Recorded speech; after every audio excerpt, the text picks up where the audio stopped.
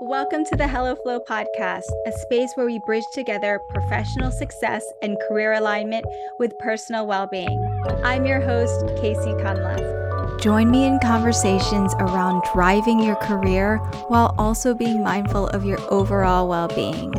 At a time when many people are awakening to their soul's purpose and navigating that messy but magical middle, I offer this space for personal and professional growth and alignment, and a place to ground and support you in your daily grind. After tuning into this podcast, I hope you receive the empowering counsel and actionable tools to usher in more ease and flow in your life, and equip you as you discover, develop, and evolve your Dharma. Now on to the episode. Welcome back to the Hello Flow Pod. I'm your host, Casey Cunliffe. In this week's podcast, I'm continuing from last week for part 2 of the 2-part series around identifying your natural gifts and strengths. If you haven't already, I suggest listening to the short 15-minute episode published right before this one. In this 2-part series, I talk about the integrated approach of identifying and discovering your gifts and strengths. Some you may be aware of, and others you've yet to explore. In the first episode, I talk through a self-reflection exercise as well as a few personality assessments. I also review my own results from taking some of the personality tests to serve as an example of how you can distill and find common themes across all of these findings and results. This week, I'll review the remaining 2 approaches: metaphysical systems, which we'll spend the vast majority of time on, and gifts outside of skills and traits. So let's get started. I'm going to start off with metaphysical systems. We got a little bit of a preview during one of the interviews published a few weeks back with Dana and Shayna of De Luna, where they gave us a very high-level overview of the fascinating and complex system called human design. Now, I realize that this topic may be completely new to some of you tuning in, but if you are open to additional tools and systems that are a bit out of the mainstream or traditional ways of discovering your gifts and strengths, and you are open to broadening your perspective of who you are at your core and what you're here to offer the world, this episode is definitely for you. So let's first discuss what I mean by metaphysical systems. As you may recall from last episode, I give my perspective on personality tests and how those systems are self-reported. I view them as guided self-reflection assessments where you answer a series of questions based on how you view yourself in that moment of time. And based on your own self-assessment, the system will spit out your results, oftentimes at least one personality profile, or in the case of the Sparketype assessment, 3 different Sparketypes. We can also look at personality tests as archetypal systems. Everyone loves an archetypal system, but can the results change depending on how you view yourself, especially over time? Maybe it's a possibility. So what can we look at that maybe balances and complements personality archetypal assessments? This is where we can talk about metaphysical systems. Instead of relying on self-reported answers, metaphysical systems typically rely on a fixed input, likely your birth information, and not just your birth date, but your birth location and the exact time you were born, not rounded up or down, but down to the minute. In some instances, say numerology, your birth name is also used in the running of the numbers and analysis. Metaphysical systems are often developed from cultures around the world, centuries-old frameworks, and withstand the test of time. Arguably, the most widespread and popular system is Western astrology. When someone says they are a Leo or a Pisces, they are often referring to the most basic variable in the Western astrology system called their sun sign. I'm far from an expert in Western astrology, although I have learned very specific aspects of the system and the natal chart as it relates to additional perspectives on dharma and career, as well as astrocartography or astrology of location. So Western astrology is going to be the first metaphysical system I'm going to focus on for today. And when I think of Western astrology, I think of it as telling you the what behind who you were born into the world as, who you are meant to evolve into, and what you are meant to learn and overcome in this lifetime as part of your karma. So right off the bat, you can already tell that a system like this goes a lot deeper than personality assessments. We're talking karma and destiny here, in addition to characteristics and traits. So most people start off with their sun, moon, and rising signs in Western astrology. I'm actually going to cut straight into your north node and midheaven signs and use my natal chart as an example. So the first thing you can do is pull up your free natal chart on astro.com. The two areas that we'll be taking a look at today are our north node and midheaven. Think of your north node as what you are here to evolve, learn lessons around, and grow into in this lifetime. It is normal to feel uncomfortable in your north node because it doesn't come natural for you. For the north node, you have a corresponding south node. And what the south node tells you is the kind of energy you brought into the world with from previous lifetimes. It's the energy that you are very comfortable in and you've already mastered because we've already leaned into this aspect of ourselves in previous lifetimes. And that in this lifetime, we perhaps are leaning too much into it that we fall into the lower expressions. Now moving on to your midheaven. Your midheaven gets a bit more specific and focuses on how you present yourself and the gift you offer to the outside world. It's who you are, how others see you, and it's what's aligned for you career-wise through your gifts, interests, and passions. It's what you need to get out of your career to feel fulfilled. And opposite of the midheaven is the Imam Kuli, or the IC. The IC is more of who you are at your roots and within your home. It's the private part of you. Those who are very close to you know the IC part of you. As you can see, even just knowing these 4 aspects of your natal chart can be very life-changing. And for your north node specifically, you'll start to feel the tug of it around your Saturn return, which for most people is around ages 28 to 30-ish. That feeling starts to grow even stronger as you approach your Uranus opposition, which for most people will be around the ages of 38 to 45. And the intensity of that feeling of your north node increases gradually and has the greatest intensity in the few years leading up to the very specific date of your north node and a few years after. To some people, this is known as the midlife. So let's take a look at both of these aspects of your natal chart in Western astrology. When you pull up your natal chart on astro.com, you'll see a box with the planets on the left-hand side. Go down that list and you'll see the term true node and a symbol that looks like an upside-down horseshoe with a curved part at the top. Next to it, you'll see a couple of numbers and an astrological sign. What we want to do for today is focus on the sign. For example, my north node is in Leo, which automatically makes my south node in Aquarius.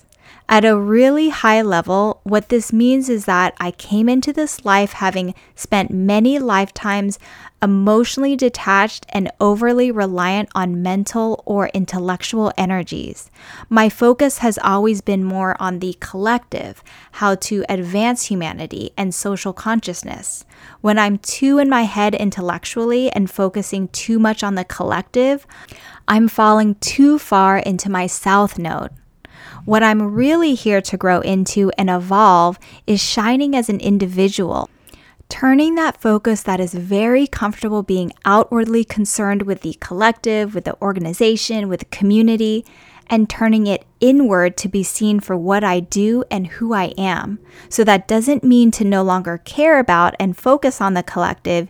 It means to bring along the high expression of the South Node traits and step into the spotlight as my North Node Leo. It is safe for me to be behind the scenes and to not stand out. In this lifetime, I'm here to evolve into thinking with my heart and not just with my head. Career-wise, I am here to learn and grow into standing in the spotlight on not getting lost in the crowd. I'm here to activate and express my creativity and become a powerful change maker while bringing the high expression of my South Node, which is to do all of this for the good of humanity. You can then go further and see where your North Node sign is located in your natal chart. The natal chart is like a wheel with a bunch of spokes and is broken up into 12 different slices, as I call them. Those slices are the 12 houses. For mine, my Leo North Node is located in the 3rd house, which represents communication, writing, and learning because it's ruled by Mercury. Not a full picture by any means, but in short, what I've teased out so far is stepping in the spotlight, activating my creativity, and in the house of media, communications, and learning.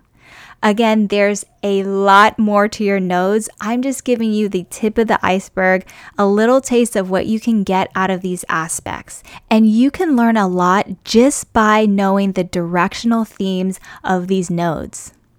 Now for my midheaven. What's interesting is that there's a little bit of a juxtaposition here. So it's important to really understand the difference between North and South Node and midheaven and Imam Kuli or IC. My midheaven is in Aquarius, which makes my IC in Leo, so the signs are reversed. But remember that your midheaven is about how you present yourself out in the world, and it represents your gifts and legacy related to your career, interest, and public persona in general. It is what others can rely on you for and what you offer to the world. An Aquarius midheaven is intelligent, innovative, progressive, and assertive. A Leo IC is more creative, expressive, fun, interesting, unique, and big-hearted.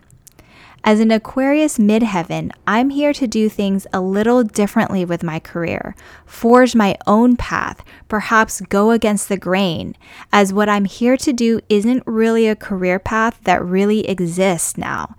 I create it. That's where the innovation and progressiveness comes in. An Aquarius midheaven is meant to be a free thinker that's unconventional and a little bit rebellious, but also a dreamer that is clever and hardworking.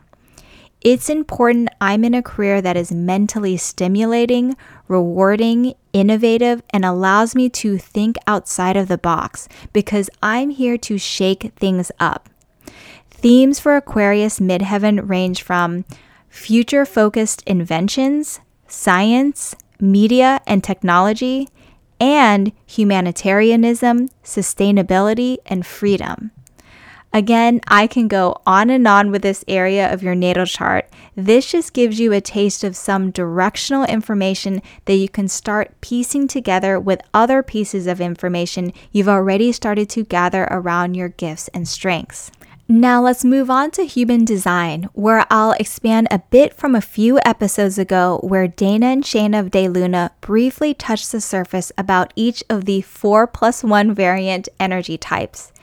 And if you haven't already listened to that episode, I would highly recommend it as Dana and Shayna walk us through what human design is and what makes up this highly complex and extremely fascinating system that looks at how our energy works and operates on the physical plane. Not just what you normally think energy is, like energy levels, it absolutely covers that, but also your aura and literally your energetic vibes that you give off and receive from others. This system also covers an extensive amount of very specific and detailed personality traits and characteristics, including your many energetic gifts, the latter of which I'll briefly introduce here. There are other more advanced parts of the chart, including your life path and purpose, and how we support our wellness through how our unique way of digesting food and life, as well as our optimal environment for us to fully live our design, the way we see and observe the world, and what we are here to offer and put out into the world in our own unique way. As you can see, so many specific facets to this system where there are so many layers and flavors to explore within our own design.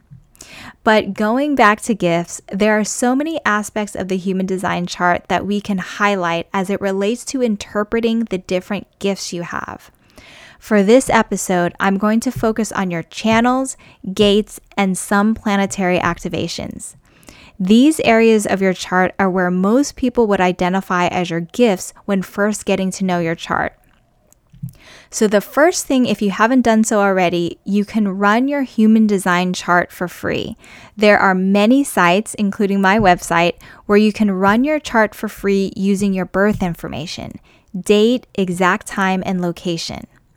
After running your chart, you'll see your channels listed, as well as specific numbers highlighted within the 9 centers, which are called gates.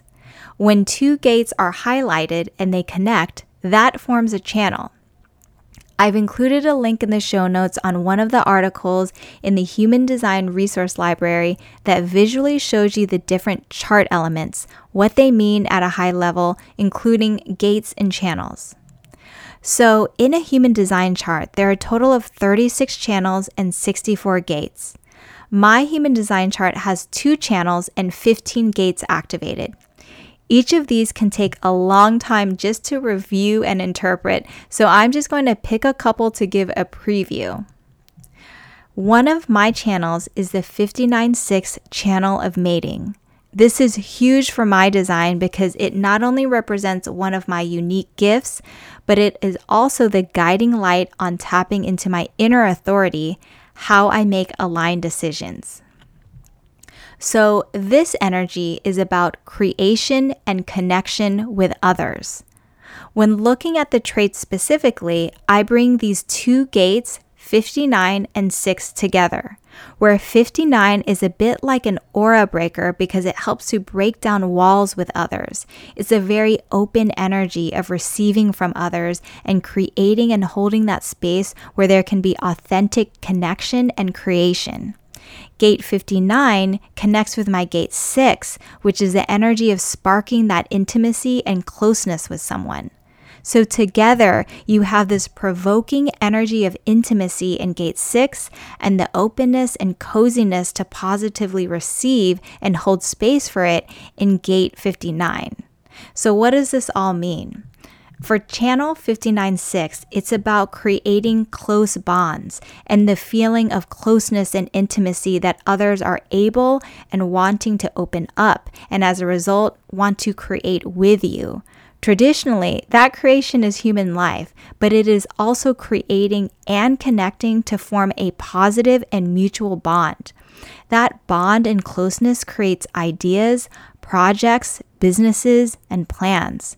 So it's all about the energetic gift of creating and connecting with others in a safe, authentic, and trusting way.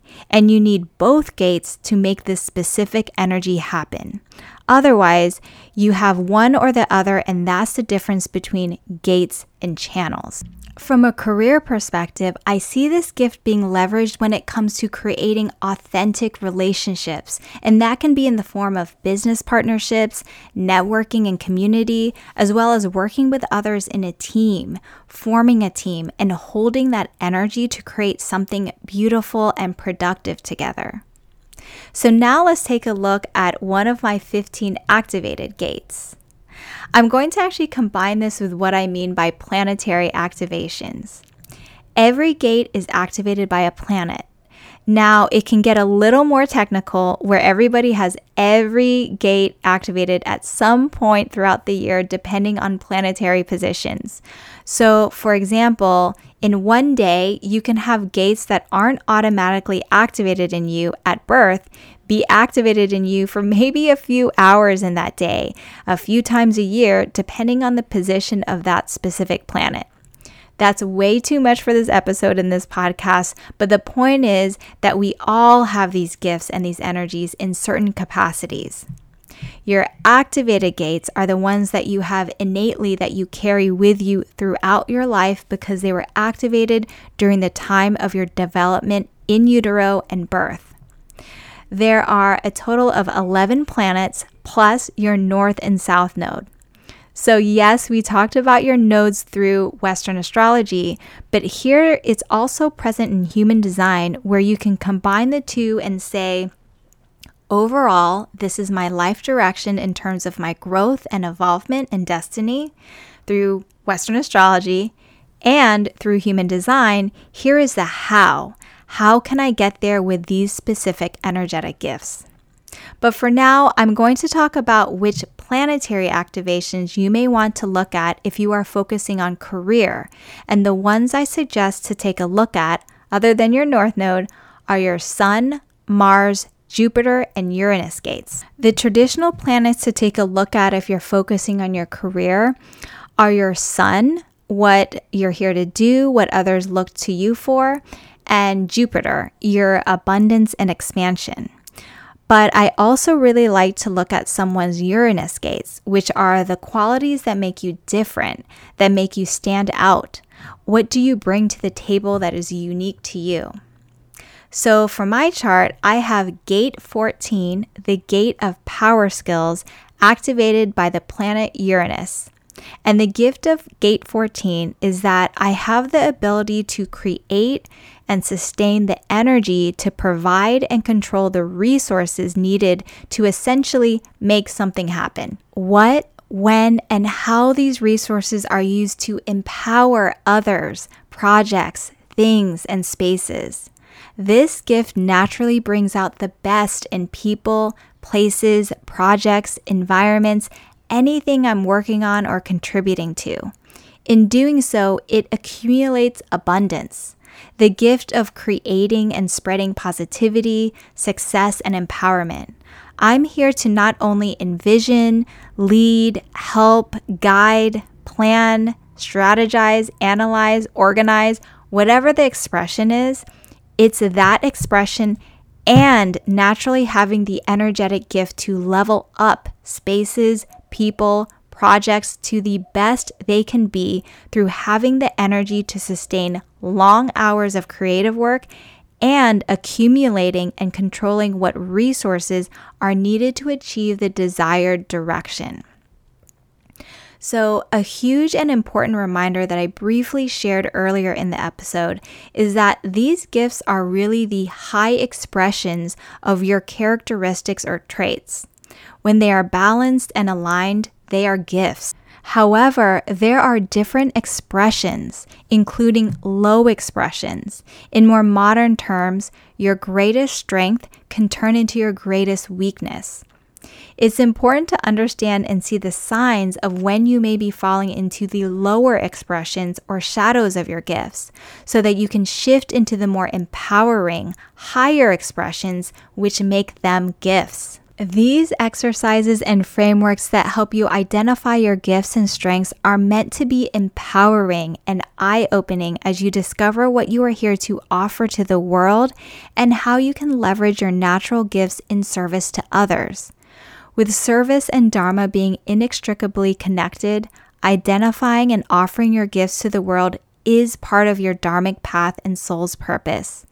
What this also means is that after going through all of these exercises and systems, if you have a strong interest and passion in something and you don't have a natural gift to execute it, it doesn't mean it's not meant for you to pursue. Commit to it and have the discipline to learn it. Educate yourself, take classes, train in it, develop it into a learned skill that you can apply. Finally, think of gifts outside of just skills and talents. We can all offer other types of gifts that are not the typical skills and traits that we've been talking about. The gift of your energy, the gift of your time and undivided attention, the gift of holding a safe space, the gift of receiving, the gift of being healthy, the gift of openness and belonging, the gift of forgiveness and understanding, the gift of laughter and humor, the gift of empathy and compassion, the gift of gratitude, and the gift of love and happiness. These are all gifts that we are all capable of offering to others across many settings.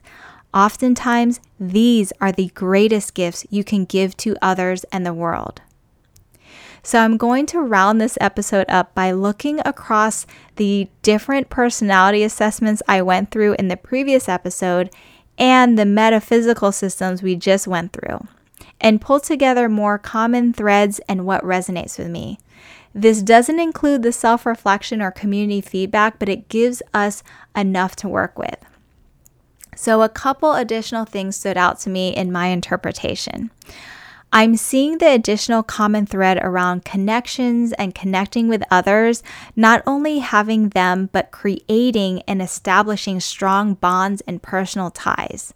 I'm also seeing the ability and gift of helping people, things, projects, entities improve, evolve, up-level, thrive, whatever the action is to make something the best it can be, and not just learning and doing, but embodying, being, living it, and to do so through an objective lens and in a fair, thorough, accurate, and process-oriented way, and to do these to advance humanity. I can totally see this as it relates to not only working with individuals from a personal coaching and consulting perspective, but also how I've applied these traits in organizations with relationships and initiatives. For example, not just solving a problem, how can we make this thing better, but identifying white space opportunities so that a change optimizes the vision, the strategies, the deliverable, the outcome, the way a project runs and operates. For example, Dharma coaching is not just helping someone process what's next or making an aligned professional pivot. It's setting the person up for success holistically, so there is healthy and positive, lasting, sustainable change in their most highest and empowered self. Another common thread that I see is between my anti-sparketype of performer and my North Node in Leo.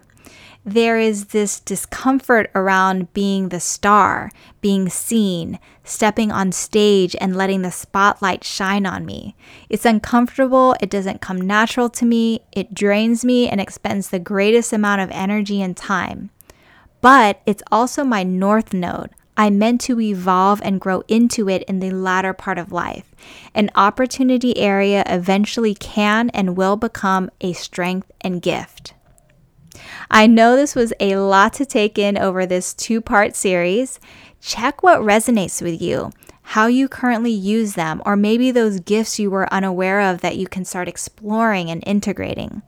This is nowhere near an exhaustive or complete list to uncovering your gifts and strengths, but rather a great launching off point. I hope this was helpful to you. I would love to hear what your natural gifts are after doing some of these exercises. You can connect with me and send me a DM on IG at HelloFlowCollective.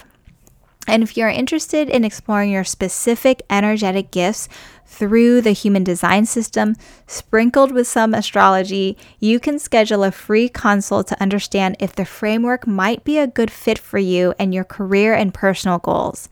I'll include the link in the show notes. Thank you for spending the last few moments with me. If you found this episode helpful and interesting, please rate and review so that others can find this episode and show as well.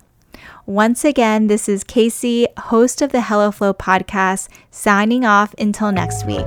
Thank you so much for tuning into this week's episode. If there's anything that resonated with you, please share it on Instagram and tag me at CaseyCan_ and at HelloFlowCollective. I would love to hear from you. As always, if you enjoy listening to what we discuss on the podcast, please share the show with friends who may also resonate. And don't forget to also subscribe, rate, and review. See you next time on the Hello Flow podcast.